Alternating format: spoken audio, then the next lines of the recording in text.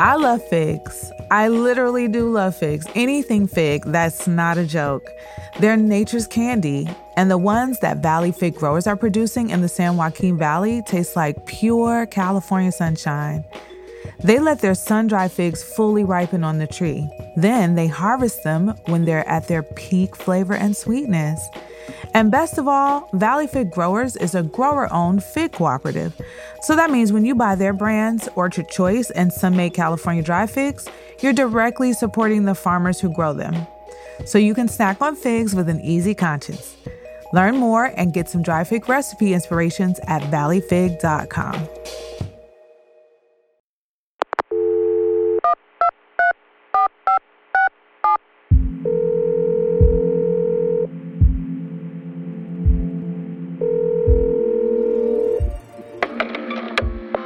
Every restaurant cook knows that the walk-in refrigerator is where you go when you need a moment.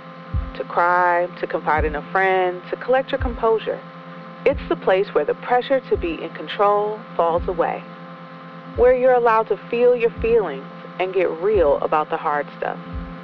And in my walk-in, we have the conversations you don't hear anywhere else. From America's Test Kitchen, I'm Elle Simone Scott. Welcome to the walk-in. Hello, it's Zoe Adjonyoh from Zoe's Ghana Kitchen. Babes, remember that baobab? You're playing with that baobab for Bryant's book? I've got some new stuff for you, babes. Let's get into this walk-in so I can talk to you about the book, spices, my life, my bigs, my bads, my bountifuls. Let's go. Let's get it on. I want to talk. This conversation took place remotely, so please forgive some of the audio quality throughout. I'm so excited to welcome Zoe Adjonyoh into the walk-in with me today. Zoe's an Irish Ghanaian chef from London, and she started Zoe's Ghana Kitchen as a supper club in 2010. Soon after, she wrote a book by the same title, and since then, her focus has been in evangelizing Ghanaian food in the UK and beyond. And today, she's working to decolonize ingredients. Yes. Zoe, thank you so much for stepping into the walk-in today. Hey, listen, thank you so much for having... You know, I was hounding you to come on this show, so I'm finally here. I've arrived. It's really great. I'm so glad you're here. So let's just jump right in. My first introduction to your food in my kitchen was recipe testing for Bryant Terry's upcoming cookbook.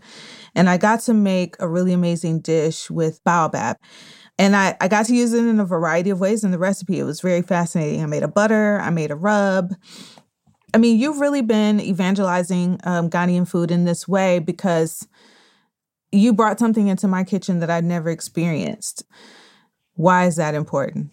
Ghana Kitchen was created to fill a vacuum in the UK, essentially. It became really apparent really quickly to me that people didn't know anything about this cuisine. You know, what I realised was the problem was it wasn't that this food didn't exist in the UK. So, you know, there were restaurants where people could go to eat this stuff, right? But, well, the traditional, and I say, you know, the very, very hyper-traditional local dishes, they existed in like sort of, I don't want to be rude, but, you know, like a small hole-in-the-wall type situation. But definitely 10, 15, 20 years ago, they were for the community to cook for the community, and they didn't really care too much to let anybody else in. It wasn't in their gaze at all. And that's absolutely fine. So but what I wanted to do is create this kind of bridge, you know? So it's like, this exists, I can help you get there.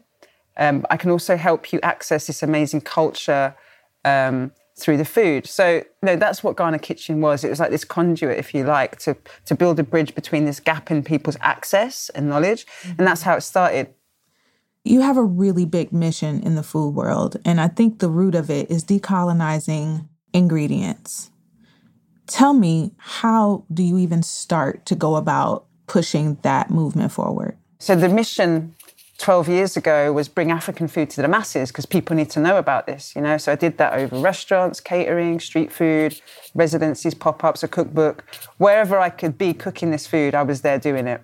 And so now I've shifted the conversation much more intentionally towards the ingredients specifically and the focus of the, you know, the story of how you connect the ingredients to the producers And this is all part of this new narrative I'm trying to get everybody on board with, which is decolonizing the food industry. So getting people to understand the relationship with their ingredients better, specifically when they are like African ingredients, and highlighting how important it is that people are sourcing responsibly. But not just that, but making sure they're buying from Black people, preferably Black Africans who are making those ingredients, rather than from, big health brands and big other white business and white celebrities, basically. So what I'm hearing you say is that not only was it important to provide like the physical avenue for people to explore African foods that were already in their neighborhoods, but also to think about it from a really holistic perspective, like from seed to plate. And so you started a spice business. Tell me a little bit about that, because I think that really, for me, was the part that sparked the fact that you are intentionally decolonizing the food industry in a concentrated but major way. Honestly, what happened was I was talking to some of my suppliers, and they were telling me about how hard it was now for them to get certain ingredients like grains of paradise or grains of Salem or fonio, because I don't know what the equivalent of big pharma is in the food industry, but like big food, let's say, big FMCG companies have taken up shop in a lot of the West Africa now, because people like me foolishly spend the last 12 years telling people about how incredible these ingredients are, right? And someone's listening, and it's usually some white man with money, and it's like, that's a good idea. So, the problem for the producers was that all of the crops were being bought out by these companies, so the small exporters weren't getting access to them. Mm-hmm. And then like these kind of new standards on organic and fair trade and all of this started coming in, which was outpricing the producers from their ability to be able to export successfully. And, this made me feel a bit stupid, honestly, because it's like, wow, I've been so naive, for so long, thinking in my head that I'm creating wealth for Africa by spreading the love, thinking that people are going to buy these ingredients from the right place automatically. And clearly that didn't happen. So then I realized, okay, so I need to do the extra step here, build a bridge. But also, one of my frustrations as a food writer has been for many, many years is that, people want me to write recipes, and I'm doing air quotes around the word authentic here, but they want these recipes in their publications, but then would tell me to substitute this and substitute that and substitute the next thing. And then it's like, well, this has stopped being Ghanaian now, so what's the point? And then it's also not my recipe. Like once I've subbed everything, it's just some other recipe. Exactly. So I thought, well, I build myself a spice shop and everybody can buy the ingredients from the spice shop. I will have a short and transparent supply chain with the producers, so direct with the farm, so that I know they're getting paid properly for the ingredients. And I can, verify the origin. They're all single origin from this farm, and there's a story behind those producers. So that's why I created that ecosystem, is to kind of, try to solve some of all of that, but also to narratize all of that, so that people knew this is an issue and is a problem to solve still. Yeah, that's extremely revolutionary, because with one of the top issues in the culinary media industry being how voices are silenced by way of standardizing recipes, it's definitely one of the things that we've been having a lot of conversations about at America's Test Kitchen, like how can we not bastardize recipes, how can we stay true to the ingredients and to the culture that it represents? Like, this is not about making something easy. This is about making something authentic and delicious, I mean, if we can make it easier without stripping it of its integrity, we can do that, but like, if there should be no workaround, then we should be using the ingredients that the recipes call for. That is one of the biggest battles, honestly, is the publishing world. Whether it's online, digital, or in print, there is these templates in publishing well established for recipe writing, and each publication will have their own house style guide, obviously. But usually, you get probably 50 words, maybe 80 words to write a head note. Which is not very many words, especially when you have to contextualize a dish, especially when you have to, if you're changing or adapting any element of it. I feel it's important to be able to explain why you're doing that. And there is an onus on food writers and chefs, and rightly so, to attribute the origin of a dish and not make out like they've just discovered something that's existed for 500 years or write about it in a way that's pretending it's new, especially when it's outside of their own culture. We call that Columbusing here. Well, I call it Columbusing, and my friends call it Columbusing, saying you discovered something that was already in existence. Yeah. I like that. I'm going to use that, babe. And it's an ongoing problem, but not many publications seem willing to fix it, because there is this other problem, right, where there seems to be this concept held dearly as well that the audience won't get it otherwise unless we make it super whitewashed and super simple and pretty basic, honestly, then people won't get it. I mean, my argument is actually trust your audience more. They're more intelligent than you think they are. They are more resourceful than they think they are. The other argument is, well, this is very niche cuisine. Really? It's not niche for the 50 million West Africans that eat it. And it's not niche for the other millions of Africans in the diaspora that eat it. And the other X number of, you know what I mean? Like, there's an exponential number of people who would be interested in this if you allowed them access to it. So there's all the work involved in that, like so much. I'm not trying to solve it all, but I'm certainly trying to have the conversations and bring it to people's attentions. FIFO, first in, first out. So Zoe, this is one of my favorite parts of the podcast. We call it FIFO. Do you know what FIFO stands for? Fee, fi, fo, fum.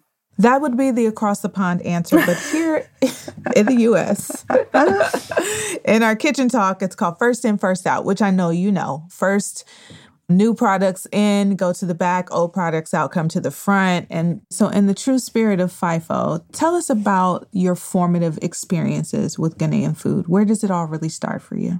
You know, for me, it really starts because, you know, my dad's Ghanaian, my mum's Irish. I grew up to two immigrant parents who were working class, poor, you know, they're poor, not much older than children. So I have this kind of politics kind of in my DNA, you know, about identity. But also from a really young age, I understood how important that those foods from their homes were to each respective parent. Now, I get asked quite a lot, why do I emphasize Ghana rather than Ireland in my cuisine? And it's because I had a really close and direct relationship with Ireland growing up, you know. We were there on holiday consistently for every half term, every Easter. A lot of my childhood was actually spent in Ireland, you know. On the opposite side of that equation, I didn't have access to that in London. I didn't have any Ghanaian family. I wasn't surrounded by Ghanaian culture, so I didn't know what that looked like. So the only way I could access it was through when my dad was cooking. And I knew, even from like 6, 7, 8, it was clear that there was some private moment, some private journey going on for him when he was accessing that food. And basically, I wanted in. I just wanted a part of that action. I wanted to understand that relationship, and I wanted access to Ghana. So it was always the food that was my first kind of, for me and my ancestry and my identity, that was what grounded me.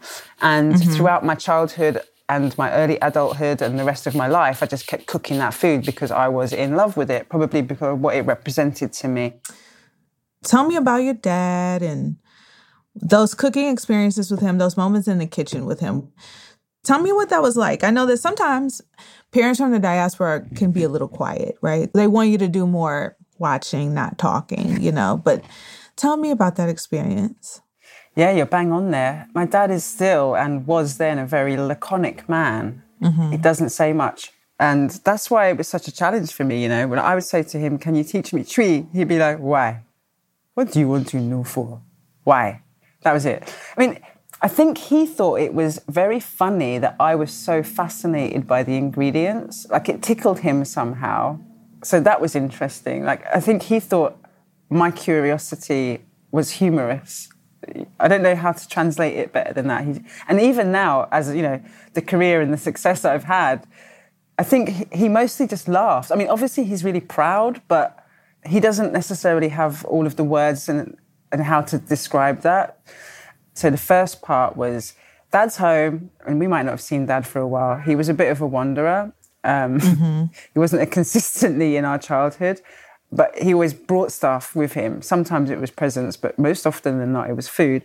So stage one is like, oh, what's in Dad's bag, you know? And then it's like, the kenke, the shito. And so the first stage was just exploring the smelling and touching ingredients. And then I guess around 7 to 8, and then like tasting a little bit. But they were big, bold flavors. Like shito is proper, you know, pungent, fragrant, spicy hot. Kenkey, that fermented maize dough, super stinky on the nose, but it makes your mouth water and you're like, why do I like this? So, all of this stuff when you're like a kid is just really super exciting and stimulating, right? Stage 2 is like standing next to dad by the hob and mostly observing. Okay, here's an example of one lesson with him, if it can count as a lesson, because he's also not a very attentive cook. So, whatever's happening in the pan, he kind of just dashes it in there, bosh, bosh, bosh, bosh. And this one example I have is like the pan's drying out and he's making basically what I call a chale sauce in my cookbook.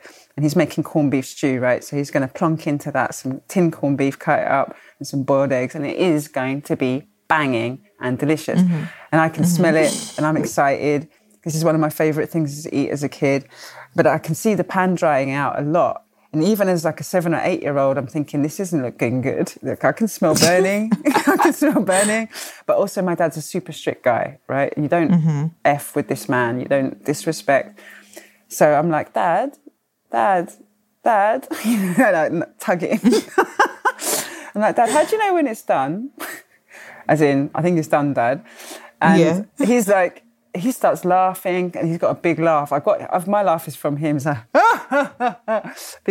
throws his head back. And then he starts pointing at the splashback on the hob and he's like, when it's up on the back, it is done. So when all of the red sauce is out of the pan and on the splashback, I was like, okay, I'm turning it off. It's done. So it was like that. I want to talk about the aunties. Because we of the diaspora know that aunties are the senior elder women in the community. None of them actually have to be a blood relative, right? And they tell you what to do. They tell you when you're right and wrong and you don't say anything back. And you listen and you learn from the aunties. And you mentioned that the aunties in the community were the ones who really kind of like put you on, supported your interest and your curiosity for sure about Ghanaian food. Tell us a little bit about that. Like, I love to hear about auntie relationships. I got so many aunties and my mom's in a sorority, so I got like billions, right? Lots of aunties. But I cherish that relationship. So I would love to hear a little bit more about your relationship with the community aunties. Yeah, so, I mean, this is a case in point, actually, of me having to sort of wriggle my way into Ghanaian culture in London because, look, I'm a 6 foot tall, very lean afro, but like light afro, I got that loose wave, light skinned. So this is how I'm showing up in the world every day. And I'm blessed to have around me in East London a couple of really good African markets. So we have Ridley Road on my doorstep. So in particular, Ridley Road, when I started out, I had on my menu about 6 dishes that my dad consistently cooked. Kenkey and fish, groundnut soup, jollof, red. And it became clear really quick when it was getting really popular. I was like, I need to expand this menu. I need to do some proper research. And, I take my grandma trolley down to Ridley Road and down all one side of it is all the Ghanaian aunties. And then on the other side is like Nigeria, Sierra Leone, Togo. It's a bit more broken up on the other side, but there's a lot of Ghanaian women. Anyway, when I was first going there, they didn't trust me. And I was looking for something like, there was a really specific thing called alamo bitters. And I love this stuff, right, because it's literally just herbal bitters. So I would go down to, Ridley Road and they'd be like, auntie, please. And first of all, basically it took me some time to persuade them. But first of all, I used to just get a lot of funny looks like, who are you? Who are you? What do you want to? And they'd be like, why do you want to know? And I'd be like, because I'm just really interested. I would have to give my bio, my personal bio, for them to understand, you are Ghanaian. Or I would be like, I'd say my Ghanaian name, Arabna. It's a Tuesday name. Anyway, it took me some time to break them down to trust me, but eventually I got quite friendly with them. And every Thursday, I'd be the first there because that's when the new deliveries came in from the shipping containers. And I'd be right bright and early. And that's how I found out about things like grains of Salem. I found out how to make shito properly from those women. I found out about papo shito from those women, like so many ingredients. Sure. But it wasn't until I went to Ghana back in 2013 that I really got some proper hands-on cooking education with the aunties there because I was traveling around on my own and, I would just go into the chop bars. We call them chop bars in Ghana in You know, there's kind of little huts on the side of the road, that kind of vibe. And I would go in, I would eat. If it was good, I would poke my head in the kitchen with the people and they would show me how to make these things. And it was just the most glorious time. And, you know, I reference quite a lot of those women in the cookbook, actually. So for the women that gave me, like Fetradici, things like that, they've got their name on them in the book. Big ups to the aunties and shout outs to them in the book. That's what's up. Yeah. But I went back like about a year ago and they all recognized me and they were like, I got your book. And I was like, oh, that's so cute. So that's so sweet. That was a nice like full circle moment for them to have, for like 10 years ago, be like, who are you? And then like 10 years later going, I have your book, you know?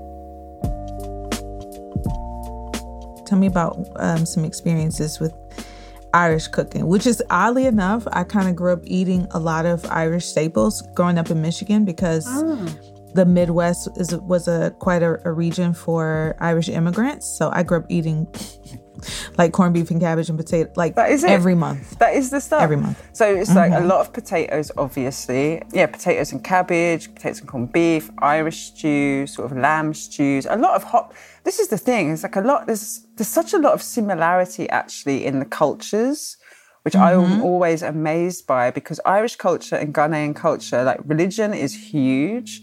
Family is central in both those cultures and family is massive in both those cultures because of religion. There's no birth control, you know?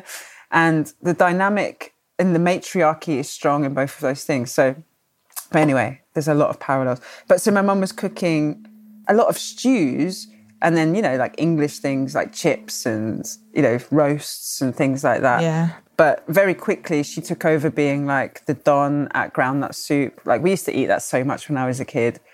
She's a strong, badass woman, my mother. Like she has seen some stuff in her life. She's come through. Anyway, she can turn her hand to anything. My mum was like, the mum, the dad, the granddad, the uncles, the aunties. Because we had like a really small, it was essentially me, my mum and my sister. And my dad would be like a visitor from now and then. Do you know what I mean? He would come in and out. But we were a very small core nuclear family. So she wore all the hats. Well, it sounds to me like you're a perfect blend of both your parents. So this similarity of the two cultures that make you who you are as being like communal and in every way, did that play a role in why you decided to start doing supper clubs? Because, you know, that's obviously a very different dining structure than like owning a restaurant. And do you feel like growing up in two very community-centric cultures played a role in that? Oh, absolutely. That is a great point that hadn't ever really occurred to me until now you say it, to be honest. But yeah, it's what I love about supper clubs is the hosting. It's the hosting and that direct relationship you get to have with the people eating the food. And also there's a bit of the styling of the dinner, right? It's not just about the food and the menu and the aesthetics of the place, but it's also the arrangement of the people around the table for the most optimal conversation, for the most optimal exchange over the food, you know? And that was super important to me. And that's something that you can only curate like in supper clubs. But yeah, as you say, what was consistent throughout my life, even though I never had any intention of being a chef or pursuing a culinary career, it was always feeding people. Like even at school, like my friend Lisa Nelson used to always come around my house for groundnut soup, you know. I was always feeding. I was that geeky kid who wanted to throw a cool house party and then made a buffet. That was me. Yes. Because I cared whether people got fed. Nobody else cared because that food would end up on the ceiling, the floor, you know. Yeah. So that was a theme that has been consistent throughout my life, is feeding people, making sure they're nourished, but also curating it in a way that is enjoyable, you know. And I think those things definitely come from those experiences, those two parts of my culture for sure. And so then let's fast forward to 2018, you start Sankofa Supper Club, which is a more elevated dining experience. And would you tell our listeners what Sankofa means and then tell us why and how it applies to your supper club? Sankofa is a slightly different project because it's a little bit more, I would say, slightly elevated from Ghana Kitchen, only because Ghana Kitchen is a very fast casual brand. And what happened was, you know, I grew as a chef, and Sankofa means depending how you interpret it, go back and fetch it or go back and get it. Yes. And obviously people can interpret that there's a myriad of ways. But for me, and I've got the tattoo on my wrist here because I love that symbol so much, because it was a reflection of what I've been doing, right? It's going back to the culture and bringing it forward, but paying homage to and respect to that past, but bringing it forward and making it contextually relevant now. That's why I called it Sankofa, because it speaks to what I'm trying to do, which is be connected, look behind me and be respectful, but bring it forward as well at the same time. So I'm going back, but I'm bringing it forward. So that's what Sankofa is about.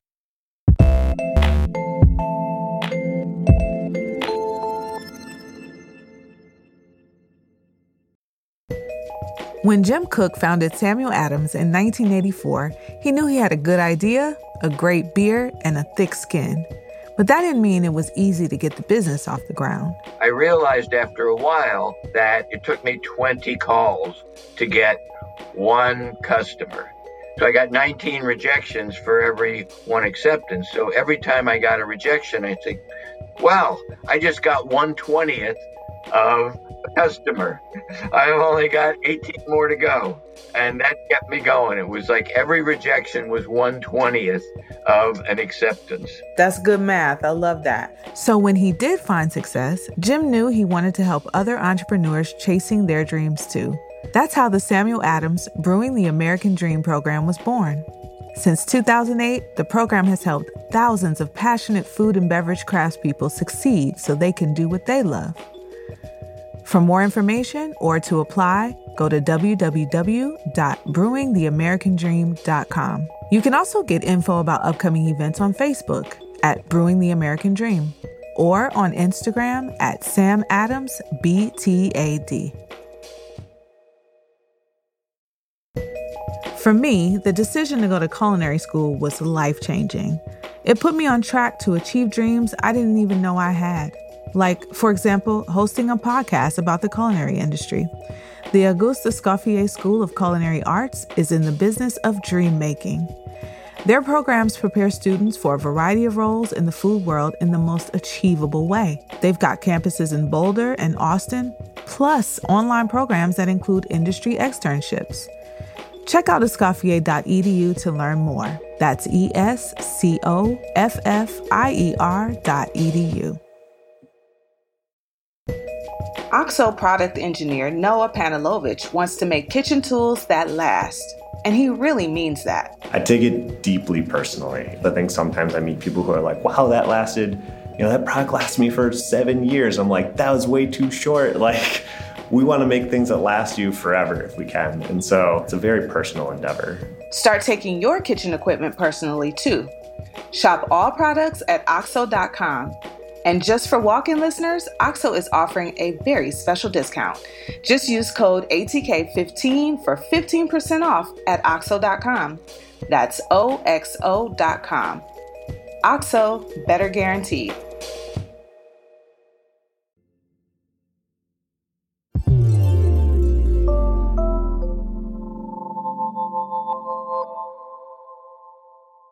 Zoe, I'm about to get all up in your business because I've been super curious and I've been really wanting to know, what were you doing before you were cooking?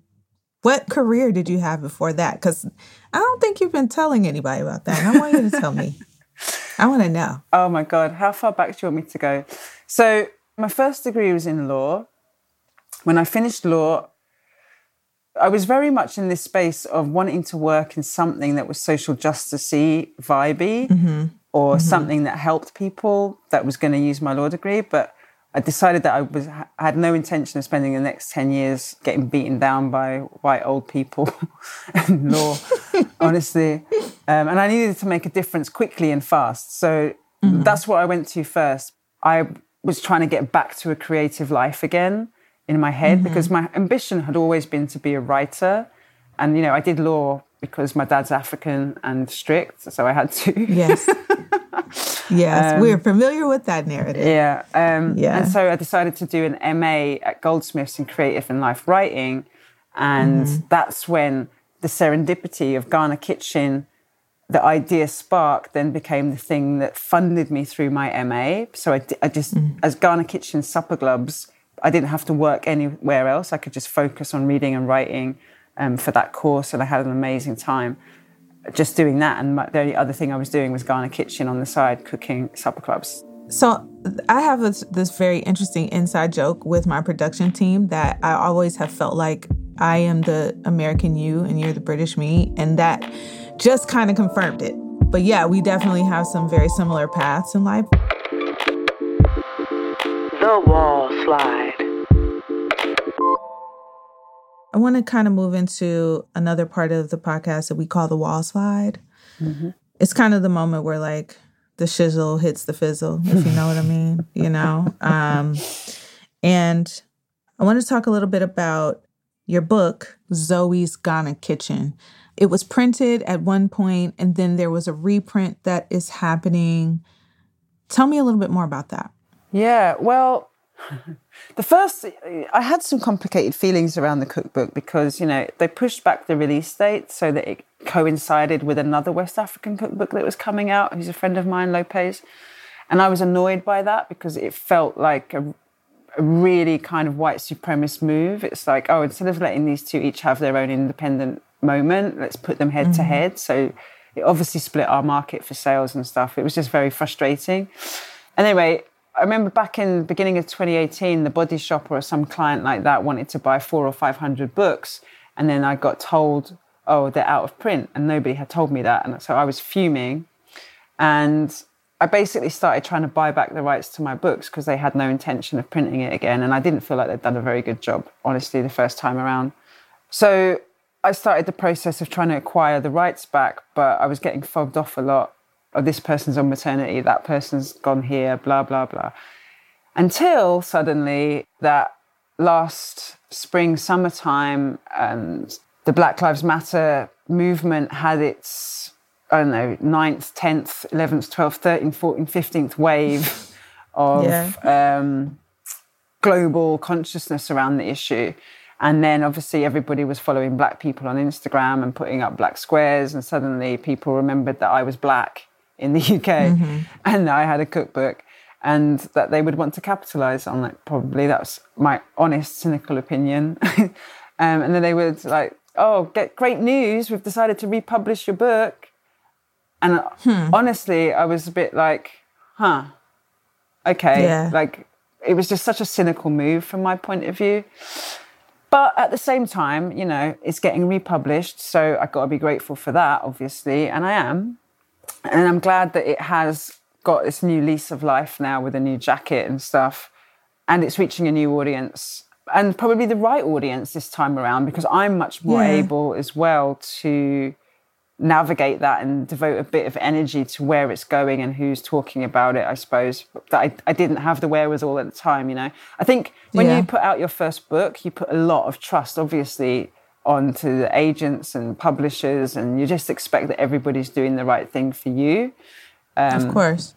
And, you know, I guess I just didn't have very good advice around me or any advice around me about certain things. So, you know, it is what it is. It was what it was then. There's no resentments or anything like that. You know, it came out, I got press, it was good, and it raised my profile in the UK. But the book didn't perform as well as it should have done. So I'm really happy to say that it's going to be re-released again in the States, actually, this fall with a proper publicity push as well. So I'm excited for that. I love that book. That book it's a real tome of who I was at the time of writing, and it's a real personal evocation of my relationship with Ghana, and the food that's in the book is, you know, it's all super personal. It's almost, I mean, it's not memoir-y, but it's memoir-ish-y. You know, it's got a lot of personal narrative and stories in there. It has the playlists in there. It just has a lot of me in it. And I'm not sure that you always get that with a cookbook. You don't. Yeah. You don't, for sure. You definitely don't. Yeah, it just means the world to me to have that book out in the world, honestly. It's a great book. Thank you.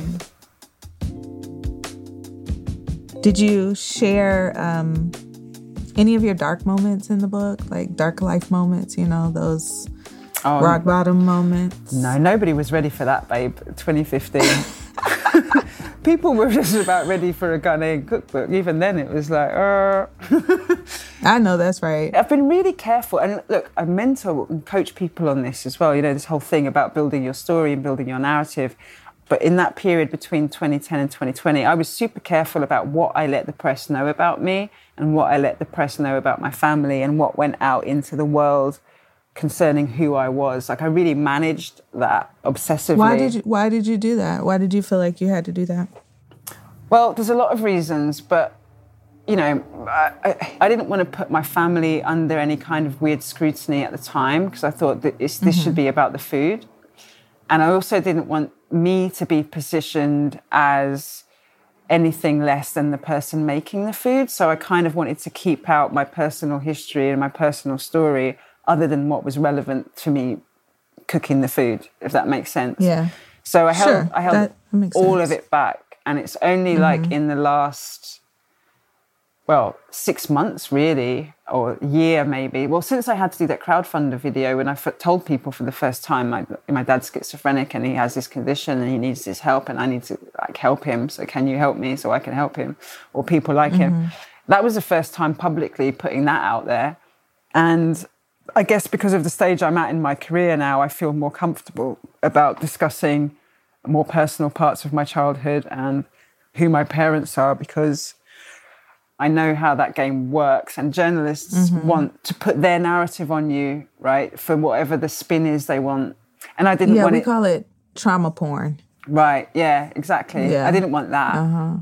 Yeah. I wanted to be recognised for the food I made and for the energy I brought and for, you know, the experience I created rather than, oh, she's had such a life. Look, do you know what I mean? I didn't want that to be in any way attached to my story until I wanted people to know about the whole story. You and I have talked quite frankly about burnout and the emotional stress, mental stress that can come with our industry. Can you tell me a little bit about how that affected you? I know that you had a hospitalization in 2019. Tell me more about that experience and how it has shaped you in the long run. I was in ICU with suspected meningitis. And that sent me on this, you know, basically it was burnout. Like I had just completely, my body was absolutely gone. And that was a moment that forced me to reevaluate everything, right? Reevaluate my work-life balance, the direction of my career. Was I doing the right thing? Was I in the right friendships? Was I in, you know, like who was my support network? All of this stuff was being reflected on at the same time. And that was a beautiful time for me. But the funniest part of it was then me being like, well, especially when COVID hit and stuff like that, actually, this happened again within so in the space of 6 months, I had 2 or 3 moments of deep introspection around purpose and why and stuff like that. And so I was really examining it in such a deep way and almost being frustrated. You know, when people are frustrated, like, I don't know what I'm good at. I don't know what my purpose is. I don't know. But also it's like I had so many things I could direct my energy towards in the opposite way. And I just remember being in the bath one day and I was listening to Lisa Nichols, I think, on a podcast. And it just occurred to me that my purpose was like I was already doing it. It's such a basic revelation, but it was like a eureka moment. Like it was a real, it's like I was born again. It was like one of those moments. And I actually remember running out of the bathroom and saying, oh my God, I figured it out. You know, and it was just me understanding that my true power was in my story. It always was in my story, because that's what everybody always wanted to talk to me about. I mean, people are interested in the food, of course, but they're more interested in, like, who's the person cooking the food and why the person cooks the food and what's the story behind that, right? And what I realized is that when I'm talking in, like, whether it's interviews or panels or workshops or mentors or whatever I'm doing, it's the story part, it's my voice that hooks people and keeps people engaged. And so that was the thing I needed to develop and use as the tool for my why, you know. And if the why is decolonizing the food industry, then I better start talking about it and I better start writing about it. But the point is, I was already doing it. And sometimes you're already doing the thing, but you just need to adjust the direction of travel a little bit. Like you just need to focus the lens. And I think that was an amazing thing. So usually, I guess, so my learning there was whatever it is that you enjoy doing the most, whatever everybody else says you're good at or says that that's your skill. And if that skill is the thing that you also really enjoy doing, then that's probably your purpose. I mean, 9 times out of 10, that is what you should be doing in life, is using that skill and finding a way to monetize it. And so that's what I've been doing. Well, there you have it, folks. Your purpose is probably right in front of you. Yeah. And despite a lot of the hardships, spoken and unspoken, that you've been through, it sounds like you are in the midst of your big breakthrough. And I'm so excited for you. I love seeing you just shine and grow. Like one day you were just like a new face on my Instagram feed. Now you're sitting in the walk-in with me having this really great conversation. I'm so proud of you, Zoe. I feel so honored to know you. Babes, don't. You're going to make me cry. Because I feel so honored right now to be on this walk-in. You know, like 2 years ago, I've been like, that's never going to happen.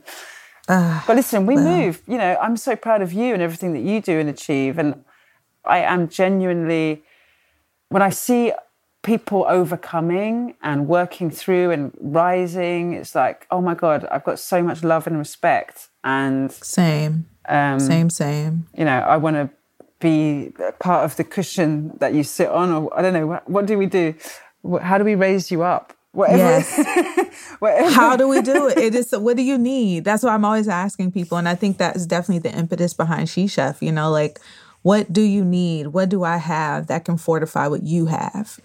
If I have a platform, it's our platform. You know, I too highly subscribe to the Sankofa philosophy, you know, like, go and fetch it and bring it back. Like everything that I've done, I didn't just do it for me. I did it so that other people either A, don't have to go through the difficulties again, or B, never, you know, need to be referenced. They will always now have a reference. Like it can be done by me, by other people who look like me. That's really important. So I love to lift people up with whatever resource I have. And I'm so glad we could be that for each other. Yeah, I'm looking forward to doing more things in the future. I know we will. That's exciting.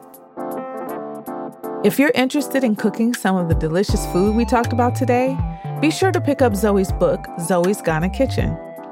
And you can find fair trade, single origin spices direct from the continent through Zoe's online spice shop at her website, zoesghanakitchen.com/shop. If you want to hear more from Zoe, she has a new podcast, Cooking Up Consciousness. Be on the lookout wherever you listen to podcasts. One more quick thing. If you like The Walk-In and you want more of these real and unfiltered stories and conversations about the food world, please be sure to subscribe wherever you get your podcast. And while you're there, why not tell us how you feel? Leave us a rating or write us a review. It really helps other people find the show.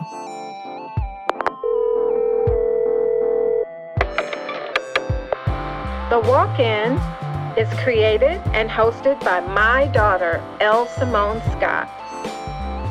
Today's show was produced by Yumi Araki and Caroline Rickard.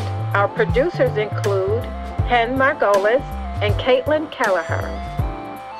Scoring, sound design, and mixing by Matt Boynton of Ultraviolet Audio. Additional engineering by Samantha Gatzik. Our theme music was composed by the mysterious Breakmaster Cylinder. Nina Gallant shot the cover art. Olivia Sheldon and Daniela Barrera brought the design. Our line producer is Diane Knox. Jennifer Cucidi is our intern. Jack Bishop is the Chief Creative Officer of America's Test Kitchen. David Nussbaum is our CEO. Thanks again to our sponsors, Escoffier and Samuel Adams. The Walk-In is a production of America's Test Kitchen.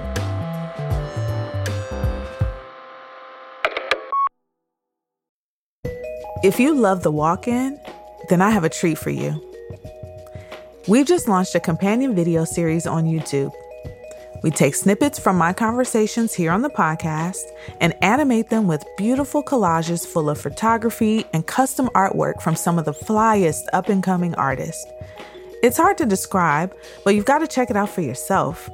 Time to get those eyeballs engaged. There's a link in the show notes.